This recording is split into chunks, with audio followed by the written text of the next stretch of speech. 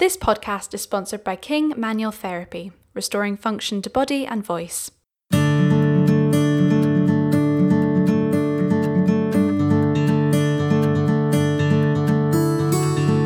and welcome to Industry Minds, the podcast which discusses the importance of talking about mental health within the creative arts. My name is Cathy Reid. I'm Scarlett Maltman. And today we are joined by director Bronagh Lagan. Hiya. Hi, thank you for having me. It's a pleasure to have you. How are you today? Yes, good. Thank you. This is your Sunday brought I know. to you. We've never done a Sunday interview before. This is our first. Yeah. So we always start with a word association game, which you might know if you listen. So the first thing that comes into your head, right? You ready? Right. Flapjacks. Chocolate. Art. Music. Covent Garden. Shopping. Reality TV. Love Island, God. Yes! Touring. Headache. Table work. Exciting. Coffee. A flat white. Summer holidays. What are they? You're winner of Love Island 2019. Tommy and Molly on Yeah! I mean, they're kind of the only couple that actually like each Well, other. no, really. because me and Cathy are actually on a WhatsApp group for our Love Island chat, and they were saying if Amber and Ovi stay coupled up, although they're not in a romantic relationship, they can still win because they're still in a couple. So I'm rooting for that. Well, Ovi brings the banner. I love Ovi. For sure. Yeah. I mean, I hope whoever Maura is coupled up with wins, because I fucking think love she would just Maura. keep the money and that would be hilarious. Yeah. She is the best thing to come out of Love Island. So rude. She'd be like, steal. She's fucking hilarious, man. Like, she's savage. Absolute savage. Well, anyway, go on to the podcast about not about Love Island. So chat to us about how you and when you got involved in the creative arts. Oh, well, I'm from Northern Ireland, as you both know, and I went to one of the only Catholic convent schools at the time that accept boys, girls, any religion. It was very hippie and arts promoting, and they they made everyone be a performer on stage and made everyone direct from first year up to A levels. Not trying to, I think, shape actors or directors, but just they saw the importance of art in creating collaboration and developing leadership skills and confidence as young people, which I think was really amazing. But also being from Northern Ireland, I didn't have much exposure to professional theatre because obviously during the Troubles all theatres were closed in Northern Ireland, and I think one only stayed open, which is the Lyric. So it was difficult to see professional work, but everyone at home was great storytellers, and I think that art of storytelling really inspired me to want to pursue that as a career. But I literally had no idea how you did it because there was no drama schools and there was no kind of working theatres when I was growing up. So I just followed my friends across to Liverpool, which is like the second capital of Ireland, and went to uni there at John Moores, and it was a school that was quite open, and if you could do 3 days a week, you'd be a geek like me and do 7 days and involved in every show and doing anything from costume dressing to directing, and it gives like a nice round set of skills in different areas. But I still didn't really know what I wanted to do. I just knew I wanted to work in theatre. And then I directed my first show at uni and decided that's what I wanted to do. And went and studied physical theatre to try and get more skills in how to tell stories. And through Hope Street Physical Theatre School I went to, it employed a lot of freelance directors that came in to work with us as a company, and that was probably it was like a drama school experience, but in a 6-month period, quite intense. And from there, I directed a few shows. I went to Turkey, and I assisted directors that had to come through that, and then started devising and creating my own work and shows that involved puppetry and physical theatre, and then moved to London because everyone said that's what you're supposed to do. They do, don't they? And that was like a baptism of fire because I think working in Liverpool, it's quite a small city, isn't it? And there's a lot of connections and London, it was almost like starting all over again. Worked at a drama college for a bit, and I actually learned quite a lot about directing. Have worked at a BTEC college dealing with what do you do with 60 actors, okay, and what do you do when it's in a circus tent and there's 200 seats in. That was quite a big challenge, but a good learning experience, I think, for me as a director, even though I was teaching at the time. And then when I turned 28, after working there 5 years, I was like, I need to take the leap and just do freelance directing, because that's why I moved to London. And for the past 7 years, I've been very fortunate. I haven't had to do anything but that. But it means working all the time. So that's kind of how I got into theatre and kind of what I'm doing now, I suppose. Yeah. Amazing. I love that. Yeah. So I should say I love the circus tent. That was Like, bonkers, I'm that show. intrigued. It was a production of Peter Pan at Christmas time. They'd hired a circus tent because it was really cheap, because no one would be daft enough to put up a circus tent in the winter, and it snowed, and it was bonkers. Yeah. But it was great. There was like a lot of aerial trapeze and flying and live band. It was a really special college to work at, actually. Amazing. And there's a lot of big tools to play with in creating stuff. And I'm not from a musical theatre background, but I directed my first musicals at that college. I did Into the Woods. That easy one for your first musical, and then West Side Story, and then have done musicals and plays and whatnot since then. Busy. Oh. I love it. You actually kind of answered our next question, talking about where you trained and the physical theatre. Would you say that your experiences training in physical theatre shape how you direct now? Definitely, yeah. The physical theatre did a lot of clowning, and I think that can sound a bit weird, but it's an amazing art form because it looks at how storytelling can transcend language and make it kind of universal. And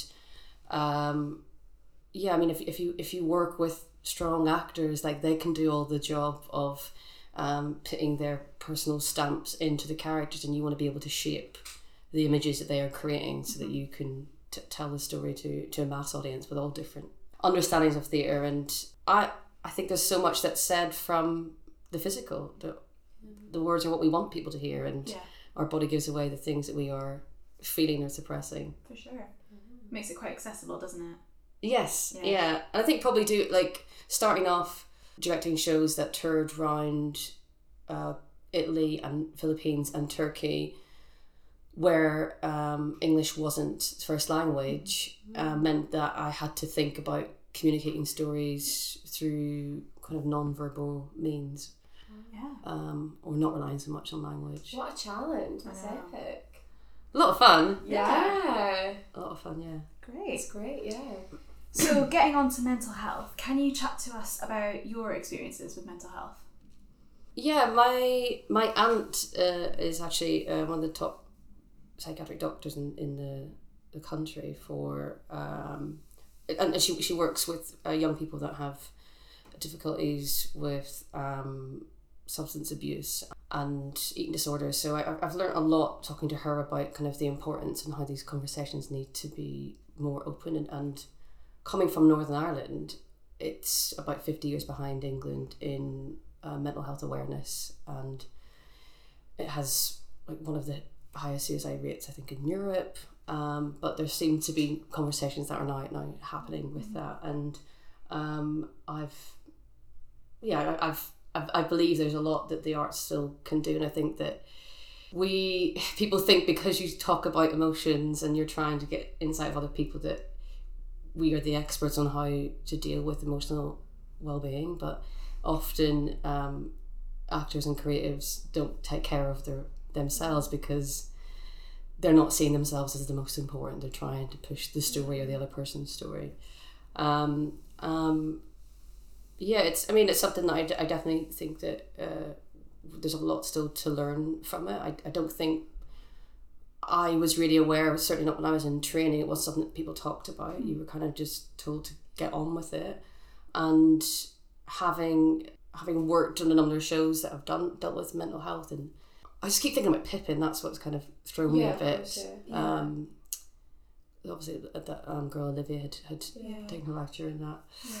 It was such a difficult situation, Pippin, because the cast were so young as well. They were like 3 of them were the same age as Olivia, and two of them went to school with her, and doing that musical, which is about mental health and the challenges that working in the arts brings to looking after yourself. And the cast did so well. It was such a tough, because the show obviously transferred, didn't it, to Southwark, and Olivia had passed by then, and the company were having to then put together the story, and the director wasn't around, so I stepped in and helped, or taken over as the associate for Jonathan, and then having to have another actress come in and play that role, and it was so soon after the whole experience, but they did so well, and kind of like how I approached that in rehearsals was I didn't know her, but like, I want you to talk about her, and if you feel that you are that you need time out, we take time out and we can talk about it. And her name was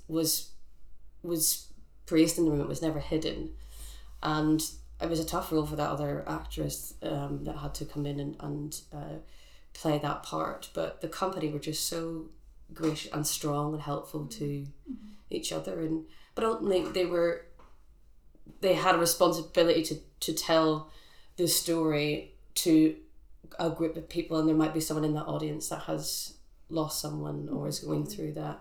So it's very difficult, but quite a life-changing experience, actually, of just, it's a play and we are people, and that's what's important.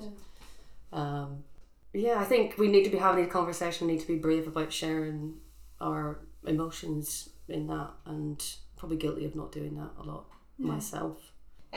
Just off the topic of that, not necessarily in a situation like that, but obviously it comes into it. You know, you as a director, you're in charge of looking after a whole company. How do you look after yourself whilst, you know, looking after a whole company?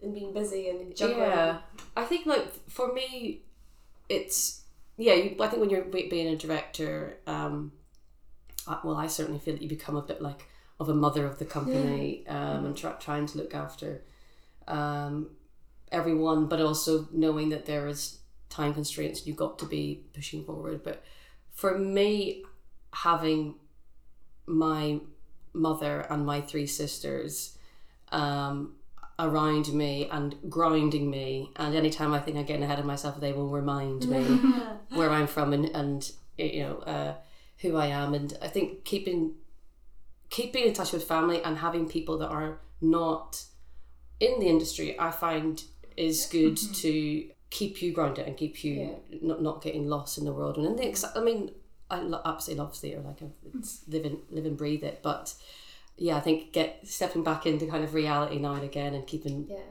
family conversations and them picking on you is helpful to just remind you of what's really important in that. But I think as a director, you have a duty of care to both your actors and the story as well. But maybe the story is sometimes thought about too much in certain rehearsals from what I've heard from other directors. I feel like there was a lot of like old school rehearsal horrors that people have talked about from years ago, and I think there seems to be more care now about for actors in the rehearsal room. I hope so anyway. I think a big one was, I don't know if it's used now, I certainly haven't done it, but emotional recall, going back into those really kind of dark places. I haven't done that, but my sister trained in LA, and that was like a really big thing that they did in her actor training, which sounds hard. It sounds. We done it at drama school, and so we got told not to do it. Isn't that interesting? We graduated the same year. We're completely opposite. Do you go to the same? No. I suppose it's all different, isn't it? Yeah. It's a hard one, isn't it? Yeah.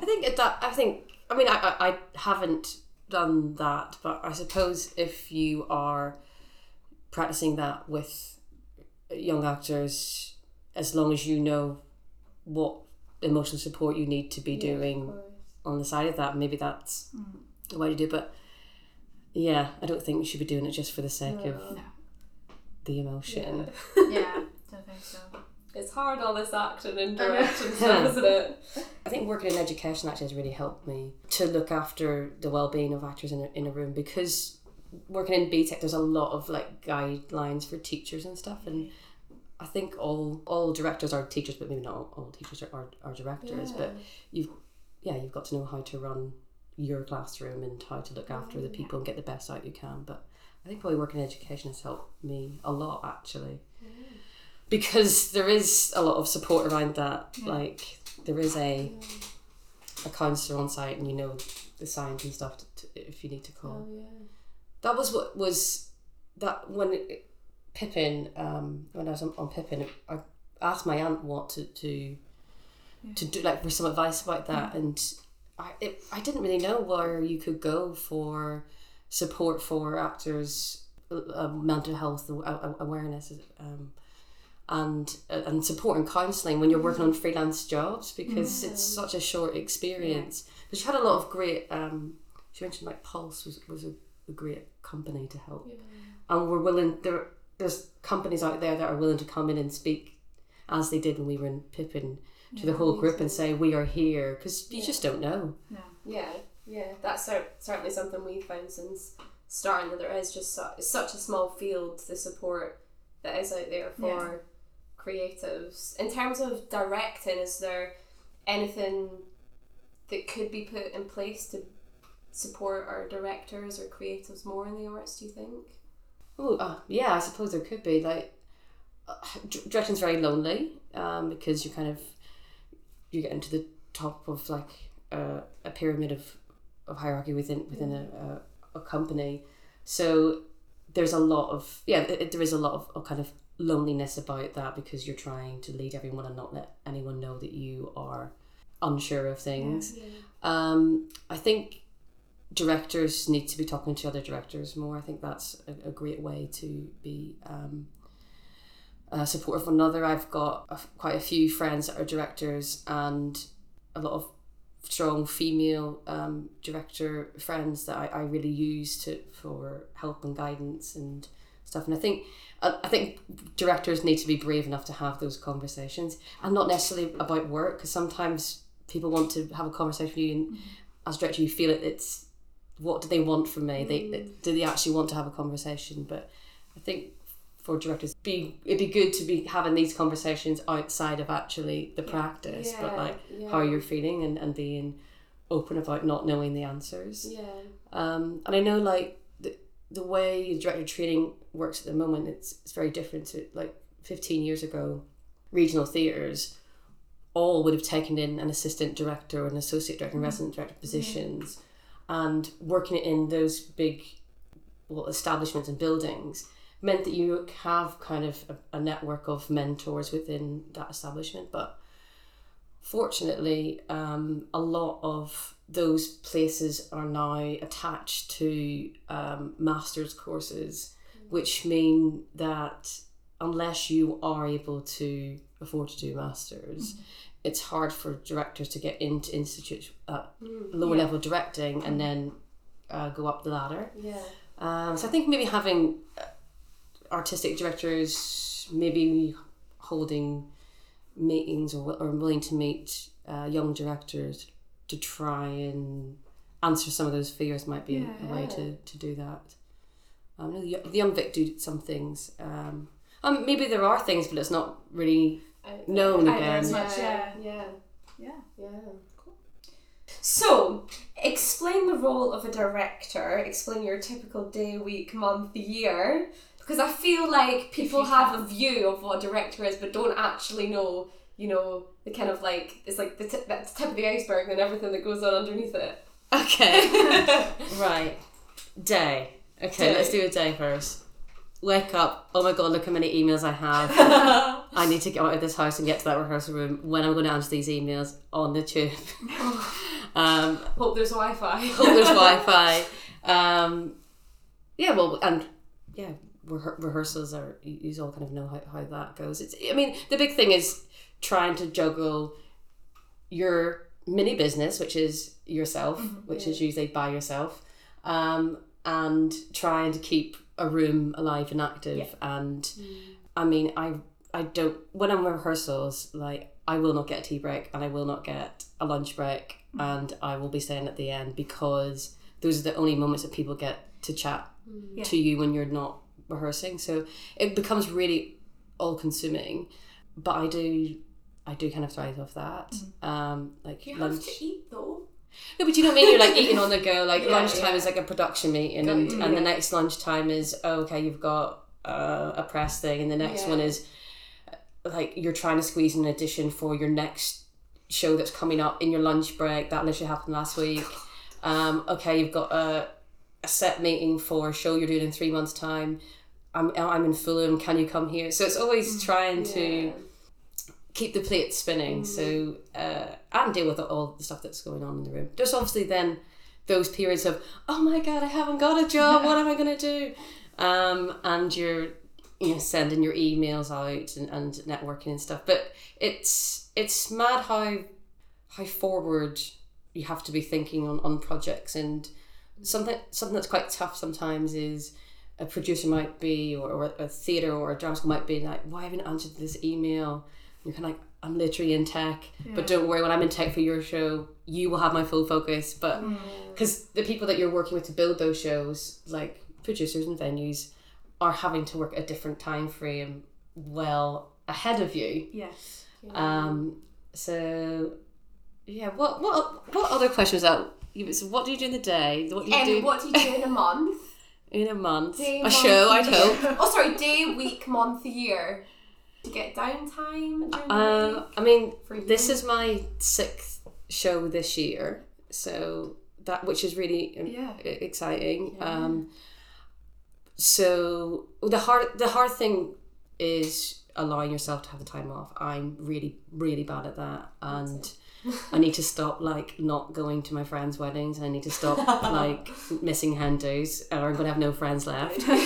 But I mean, I haven't got a project this August, and I probably could have pushed to get some things, but because I've had such a back-to-back year, I've kind of said to myself, I'm not doing anything in August, and I'm going to go home and I'm going to see family, and I'm going to go and visit my friends that are in shows, and go and see my cousin's baby and all that stuff. But I think I need to get better, definitely, at allowing. I think everyone's like that who's freelance. Like, let yourself have the time off. You need that. A year is, oh my god, look at all these shows I got lined up. Oh my god, why have 3 of them fallen through already? Okay, where did that one come from? It's a total roller coaster. And I think it's hard to do forward planning. That's not about shows, about life stuff. But I think everyone's kind of guilty of not allowing themselves. And feeling like we shouldn't feel bad when we're not in work. It's not a failure. Like, that is the nature of it. And there's lots of celebrities and well-paid actors that have bouts of not doing it. And there's things that you can be doing that still mean that you are an artist, just because you're not doing the part that you want to do. And just by being easier on yourself, I guess. So a year juggling about production meetings for 6 other shows whilst in tech for another. God, Never stop. how's your brain? Like, that's mad. How many things are to do on your to-do list? Is it like 200? Never ending. Yeah. No, it's good. Like, what's nice is the more that I'm doing, or like kind of the trajectory I'm going in as a director, as a director, working on bigger shows means you get usually a bigger team. So I have I've got a great assistant director that I use as much as I can, and working with creatives that I have worked with before means you've already got a trust and understanding and language with them, and having really great support networks of some creatives allows you to juggle the plates, like allows you to go, do you mind if I'm not in the music call because I've got an audition for X, Y and Z, and that MD will allow me to do that because they know me and vice versa. And but having good teams around you lets all those plates stay in the air most of the time. So are there any aspects about being a young female director that may affect mental health? Yeah, I mean, I won't go into detail, but I have had a lot of experience of being challenged because I am a woman. I don't think I'm that young, but I think people might think I'm younger than I am. But yeah, it happens all the time. I often feel like I have to prove that I'm strong to often older creatives or technical theatre or actors. I think being a young woman, people often look at you and think, are you capable of this? And that's quite sad actually, that still happens. And it happens working in fringe stuff, it happens working in regional, it's happened in working in West End stuff, it's happened working in education. But yeah, that there's often a sense of you need to prove your worth because you are either a woman or young. I have a funny story about that actually. So go on. The first time this happened to me, I was 21 and I was assistant director on this physical theatre show, and the director was also acting in the show, but it was a very weird process. It was 5 weeks. The first 4 weeks I created a character, and then in the final week she would step into the character I'd created, and then I would be the outside eye as the directing eye. And it came to our last run, and I had to give notes, and it was in this boardroom, because that was the only room that was free to do the notes, which is so dramatic. And I sat at the edge of the table and I was giving my notes to everyone. I'd worked with these actors for 5 weeks and it was a collaborative piece, so we're like equals. Yeah. So I was giving everyone notes, and there was this woman, and she was she'd done this aria in the show, and there was a guy in the cast that was goofing around the back, and I had noted him and had said, just what you're doing at that moment, it's kind of detracting from what Manana is trying to tell the audience. So I'm not sure that's a great choice at that particular point. He was like, I am not going to sit here and take director notes from some 21-year-old wannabe female director. No! And the whole room just went silent. And I went, I couldn't care less if you don't respect me as a director or as a young person or indeed as a female. But as an audience member, you look like a tit. And he went, well, that I respect. And I thought that I had to be brave, and stand up to him. Yeah. Otherwise he wouldn't respect me. And then from then we were best mates. But he had to he felt like he had to throw his authority that he didn't respect my opinion. And I don't know that I'd be that brave now, but you're 21 and you're straight out of drama school. I'm not going to let him speak to me like that. Fucking hell. But yeah, it was funny. Yeah. Fucking hell. It'd be more, I think for me it'd be more the female thing that would get to me. Like if someone was like, oh, some 21-year-old wannabe thing, I'd be like, oh, it's because I'm not very experienced or whatever. But the fact that you say female, I'd be like, what has that got to do with anything? Nah. Men don't like taking orders. Yes, Bronagh. On that, so there was a fairly recent poll, released in The Stage in January this year, stating that only 10% of theatre directors were working class and only 48% of theatre directors were female. Mm-hmm. How can we support aspiring directors, particularly in the working class and female?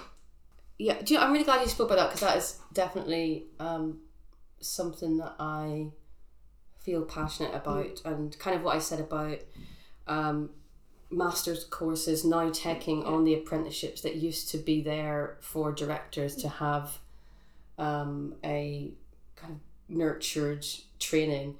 I think some of those courses, they're really expensive, and it means that only people that can afford to do that can, and there is a lot in the media about working class actors not being given parts, but my thought on that is the fish rots from the head down, and if the directors are not working class, then the actors aren't going to be working class, because there isn't that view of it. What more can be done? I think again that mentor idea, like I know that does Sage One do that for producers, where they attach like big producers with upcoming producers? Maybe something like that would be helpful. That I don't know if it's through Arts Council funding or what, that the theatres or maybe theatres that you know that are funded through arts programs, that there is some sort of mentorship that allows directors of working class backgrounds to be able to get an idea of how to do it. But I do think you learn from doing. So maybe, I don't know, could every theatre like gift a month to like a new, maybe like the rent's lower or something for that particular month, maybe that could be funded. Yeah, exactly.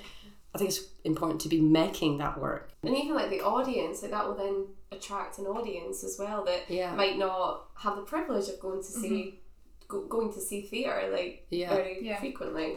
It's so important. Like it's so important. I mean, it is really just about representation, isn't it, really? And on the topic of representation, you recently directed an all-female and non-binary production of Children of Eden. Why do you think it is important to have this kind of representation when you're telling stories? Starting from Children of Eden, it was so... I was quite nervous about that challenge, because that came from Mount View. They wanted to cast it as such. And but it's one of the most exciting things I've done, because it really put a whole new spin on that show. Like it further highlighted the patriarchy of religion, and the fact that women are not written in history because they weren't writing the history, and they weren't writing history because they weren't given the education. And doing that show, having God played by this amazing Scottish woman was electrifying, and felt like exciting, and that felt like that was part of like pagan cultures too, because like that it has women at the head. But I mean, when I did Children of Eden, all female non-binary, it was a great show to do that, having that casting with, because it has a device of the storytellers. So the way I approached it was the storytellers were all the actors, how they identify themselves, so whether it's female or non-binary. And then when they stepped they would step in to be Cain, they would step in to be Abel, they'd step in to be God, so that we were representing female and binary actors on stage, but we weren't taking away from the story, which gender is really important, because it's the actions of fathers, and the fact that a woman's voice is silent, that is important in that story. And I think it made it feel really new and refreshing. And it also said, you can do this. Because a lot of people decide, or I think are scared, and I was dubious myself about having to do it. But it is possible if you have the right idea of how to approach it. And you obviously can do it different ways. You can do all female and non-binary shows by changing the genders, or you can highlight them. And I think what made me be brave in tackling it in that way was watching Amelia, which I just thought was incredible. And they did that same thing. The women, like, they were women that were putting on costume and taking on the characteristics and the behaviour of men in that period, and it didn't weaken the female voice. It highlighted, like, it to us as a society, why we need to have more shows like this, and that women are capable of the roles. And how women have been kind of not written enough in history. I think a lot of people are scared about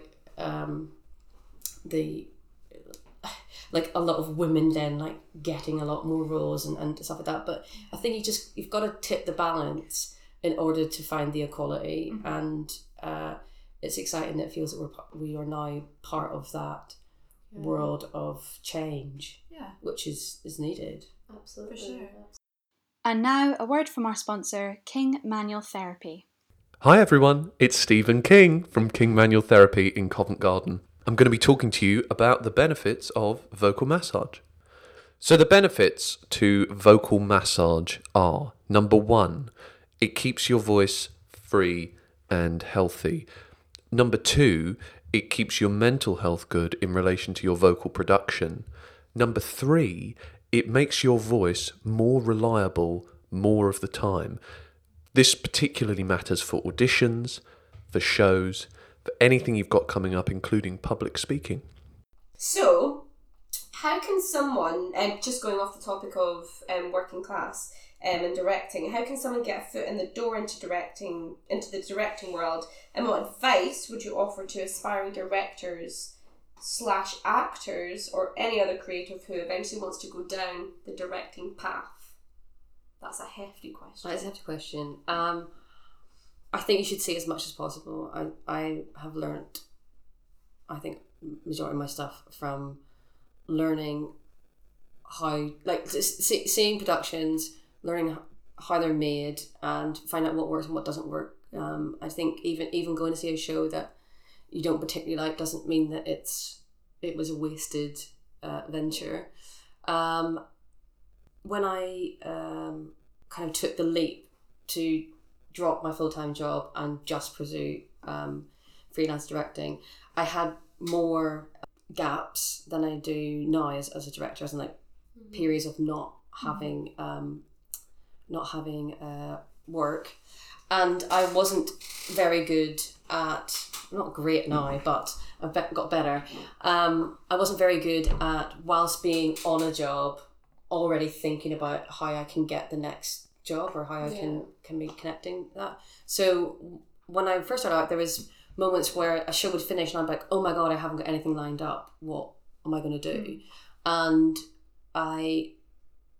even though, like I was saying, I'm only doing freelance directing, I want to be doing stuff that's paid. I took an opportunity that wasn't paid because I didn't have anything in the foreseeable future, and I just wanted to make sure that I was still doing it, and it was to assist on a show, and I assisted on that show, and it led to me then the next time I worked with that director, them offering me an associate director, which was a paid gig for 7 months, and then those producers of that offering me a directing gig. So even if it's not fine, they haven't got the finances you want there, it doesn't mean that it's a completely useless opportunity. Yeah.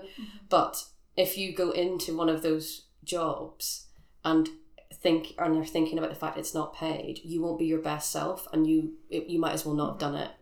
Something my dad kind of said to me was, if you're going to do a job that's unpaid, just make yourself completely indispensable, and then when you have to leave, they'll find money for you. And that advice worked. It did. If make yourself, if you're going to do that apprentice stuff, you've got to put your all into it and show people your value.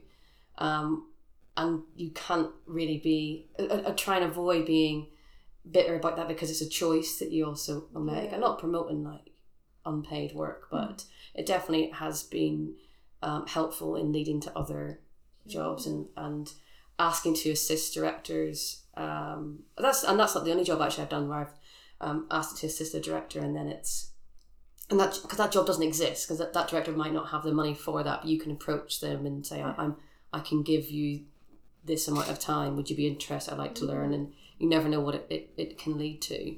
I think approaching any job, you need to think about. I break it into 3 things, which is kudos, kicks, and cash, and the job has to have 2 of those for it to be worth you doing that, or that's for me anyway. I love so that. If something is kudos, it's great for the reputation. If it's kicks, it's going to be a great laugh, and if it's got cash, that's great too. But I don't look at jobs and go, if a job only has one of them, it usually won't make you happy because the other two things are suffering, but you can usually make it work and it be good for your soul if two of those things are a part of it. And often you get all 3 Ks, which is good. I'm going to hashtag that on the podcast at the end. I love it. So, press nights, I can only imagine, can be filled with anxiety, with the pressure to deliver and get those stars. What do you do to look after yourself and a company on press nights, and how do you then cope with reviews and critics? Okay, yeah, that is a hefty one. Sorry.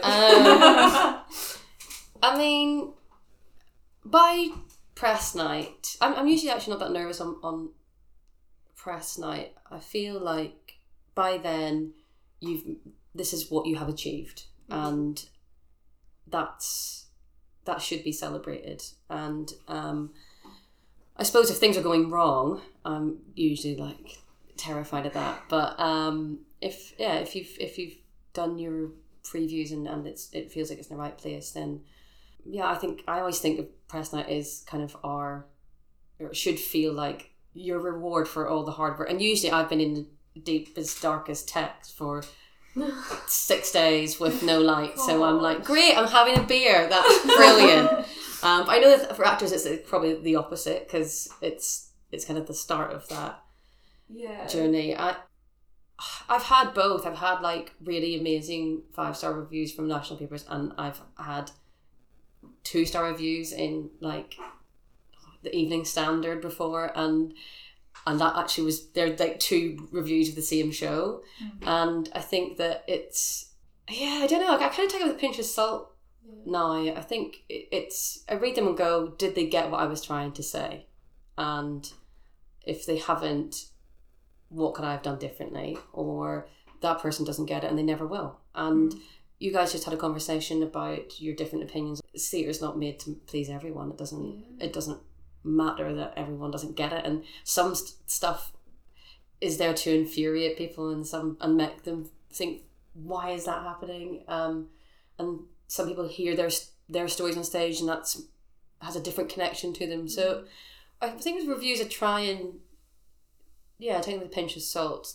For me, why I want good reviews is because I want the cast to feel like that the show is working, and they trust that, and it helps get people into the venue to sell those tickets, and it helps if you were ever to look at transferring the show and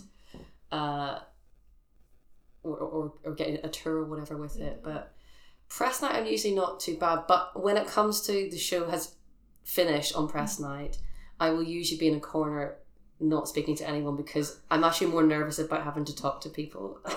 I'm really bad at networking, so that's the bit I get nervous about, as opposed to the show. Love it. Oh. So do you think that there is a slight stigma maybe attached to creatives opening up about their own mental health? It seems to be getting better for actors, but perhaps creatives feel that they can't show as much vulnerability if they're in that position of power, if you get me? Yeah, I wonder if I'm even guilty of that myself. I suppose it's kind of what I was saying to you guys before about having to feel that you're the parent looking after everyone, and you want to make sure that everyone feels safe and confident and happy. And I would probably say I'm a little guilty myself of being open about the stress that you're under, because if, like I said before, the fish rots from the head down. If you're saying you're stressed, it just manifests. But maybe that's something that maybe that's something that we do need to be more open about. I think I'm definitely open about emotional I'm happy to talk about personal stories and things that have happened in the past, but I think in like the tech mode and stuff like that, it's trying to suppress all of that. There's just a lot. There's always a lot of things going on in your mind, and having to try and forward think all the time. If that person doesn't have that hat, that means X, Y, Z, and Q, and it's and I've got 3 minutes to do this. What And is it? but it's like ridiculous thing, but everything like has that butterfly effect. So you're probably is a bit of a stigma about it. Yeah. What do you think are important traits to bring to a rehearsal room as a director to ensure a positive working environment where everyone's mental health is looked after?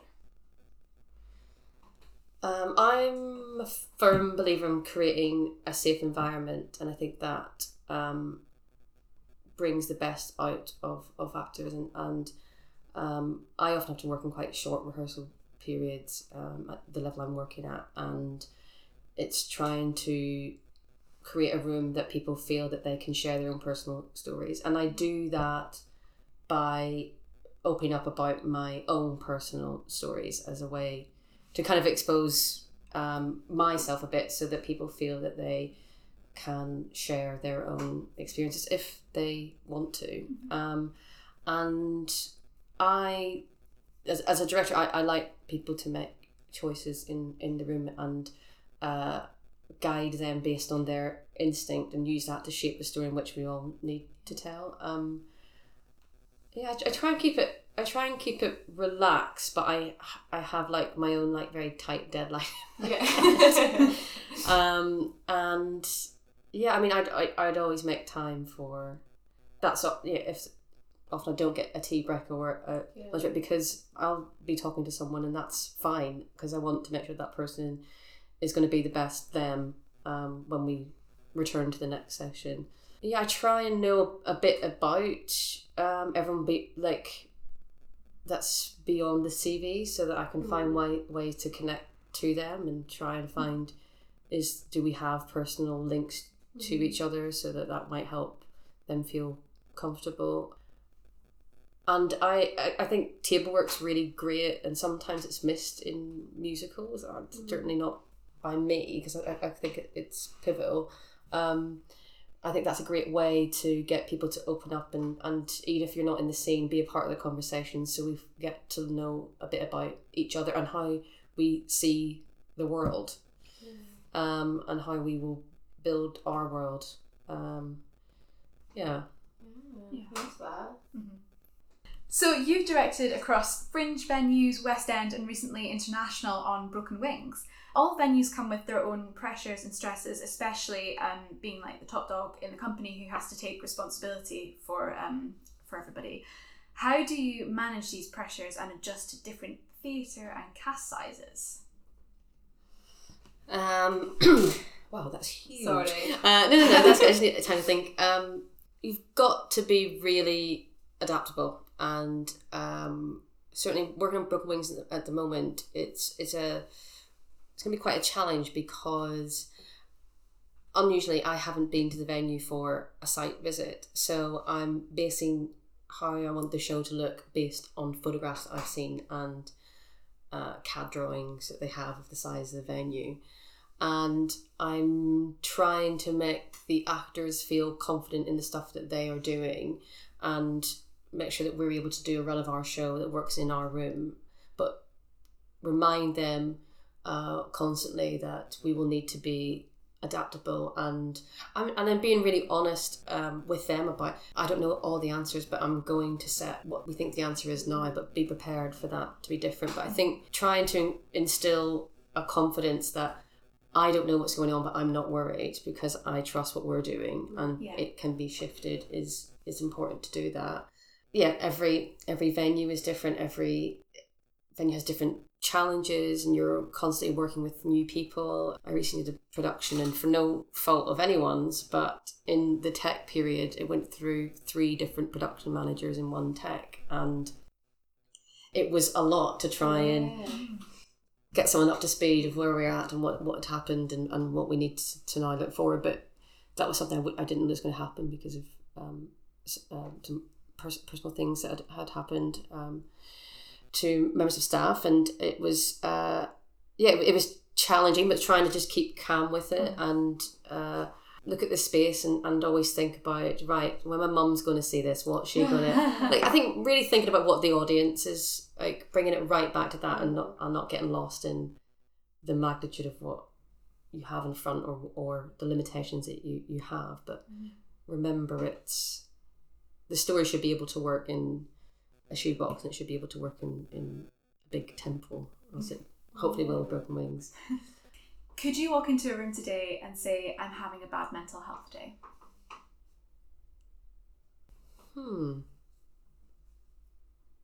Yeah, I think I could, yeah. But I probably wouldn't word it quite like that, but I don't know that I'd be brave enough, but that's really tough. I don't know that I allow myself to be honest about that, but I'd like to think I could. Great. That's a really bad answer. No, it's not. No, it's not. Everyone's answer is different to that question. I'd like to think I could. That's it. But who knows? Great. Yeah. Fab. We're going to finish with another game. Okay. Called Finish the Sentence. Okay. So it's Very another exciting. exciting. Yeah. The last thing I ate was... cheese toasty. Yes. If I was Prime Minister for the day, I would... Oh, God. Oh my God. Sort this country out. yeah. My favourite club in London is... Oh my God, I'm too old for good clubbing. Where did No! Club? What's your favourite club? So no Scarlett added in that question. I know, we nightclub after like a press night. Go on, what's yours? Oh, Freedom. Okay. I don't really have one. You need to answer. Favourite Pub. Favourite pub. Favourite pub? I just like mine local. I'm just so boring, aren't I? Just like a little old man pub with a beer. Yeah, lovely. I wish people realised that. Well, I didn't write that one. I don't know why you're looking at me. Did I write that one? Sorry. I wish you would realise that when pronouncing Bronagh, you don't need to sound the GH, because that makes it Bronagh, and nobody's called that. Is that what people call you? Oh yeah. No. Yeah. What would you do if you met someone for the first time and you were like, hi Scarlett, and I was like, hi Bronagh, what would you do? I just let it be. Like, I'm literally working with someone I have done for a year and they still calls me that. Oh my God. Bronagh. But do you know what's really strange about that? So if you grow up as a child with a strange or peculiar or different name, you learn the skills to deal with that. In Ireland, Bronagh's really common. It's like Jane. So I didn't know. And when I went to Liverpool, I was full of Irish people, so that was fine. When I came to London, when I was like 24, I didn't have the skills to deal with not having a strange name.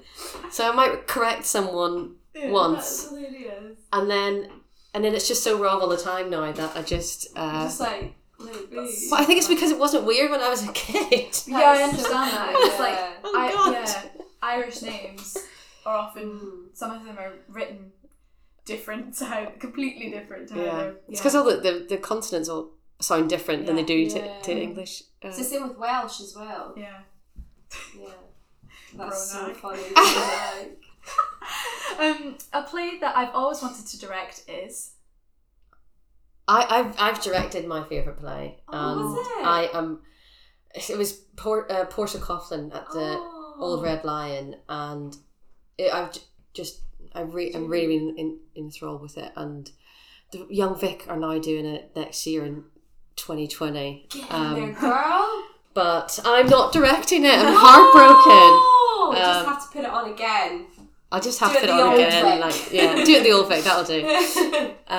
Yeah. Favourite musical then? Favourite musical I direct? Oh God. I want to do a professional production of A Man of No Importance. Yeah. I've done it at a drama school and loved it. Yeah, I think that's the next thing I'd like to do. Coming soon. Watch out. Mental health to me is...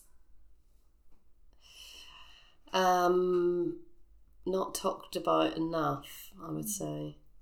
A film I could watch over and over is... Amelie. Oh, yes. Love it. My favourite city in the world is... Oh, New York. Yes. New York. And finally, to look after my own mental health, I use my family around me. I use my sisters and my mum a lot to... Love it. Yes. Bronagh, thank you so much for joining us. Thanks Or for should having we me. say Bronagh? No, don't. Trying to kill this, right? Just for the record, it's pronounced Bronagh. Yes, thank you. Thank you so much. Thank you so much for listening to Industry Minds, and we hope you enjoyed this week's episode. Don't forget to subscribe to be the first to listen to our new episodes, which are out every Thursday. If you are interested in our counselling service, please email maryindustryminds@gmail.com or just get in touch with us. For news on future guests and events, please check out our Instagram and Twitter accounts over at Industry Minds UK. Thank you so much for listening, and we'll be back with you soon. Have a great week. Bye.